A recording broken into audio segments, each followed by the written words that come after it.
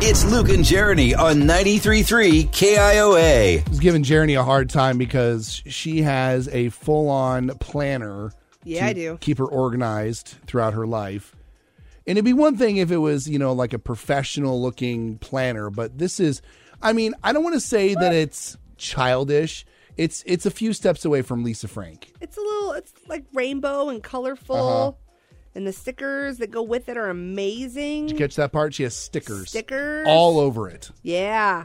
Like, I'm gonna put this one next to your birthday. I didn't have a very good one for Luke for his birthday. This one says warm drinks and chilly days, and it's cups of hot cocoa. Cool. Sounds like you. Yeah.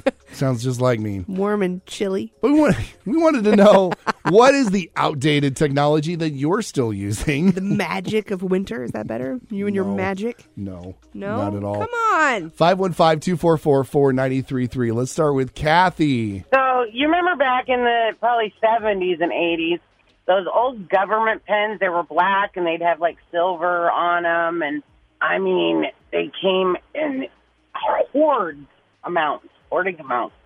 My dad worked in the military and then they both worked at the VA. I'm telling you what, we had so many of those things. I think I finally threw my last one away earlier this year. Oh my gosh. I didn't realize that those were like government pencils.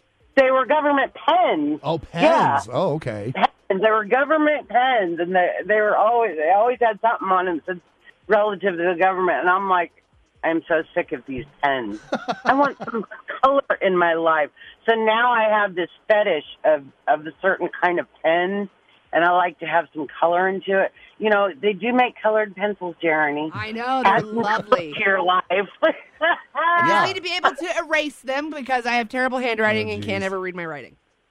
I found notebook paper that, oh my gosh, this is notebook paper I got when I was in high school. I still have. Wow. Okay, and it's like pastel rainbow colored, lined and everything. It was way cool. Yeah. Thank you very much for the call, Kathy. Good to hear from you. Let's talk to our friend Tony. What have you got that's outdated? Okay. A VHS. Wow. Oh, VHS. You still have a VHS player? Yes. Oh. And I still listen to transistor radio with one earplug. Oh my gosh, that's funny. Awesome. I love that. And an Atari. Love it. Classic. But just so you know, they've improved all of those things. So, just. I know. In case you're wondering. I know. And when my niece was younger, I told her that we had a cell phone when I grew up, and she said, "You did?" I said, "Yeah, we took 2 cans, had to be spaghetti sauce. You put a hole in each of them, and you tie a string, and you make the string long enough so you can go throughout the house. And you talk." That's very funny. Thank you very much for the call today, Tony. Jeremy, I feel a little bit better about both of us, honestly, because there were several people online who said that they still use their planner.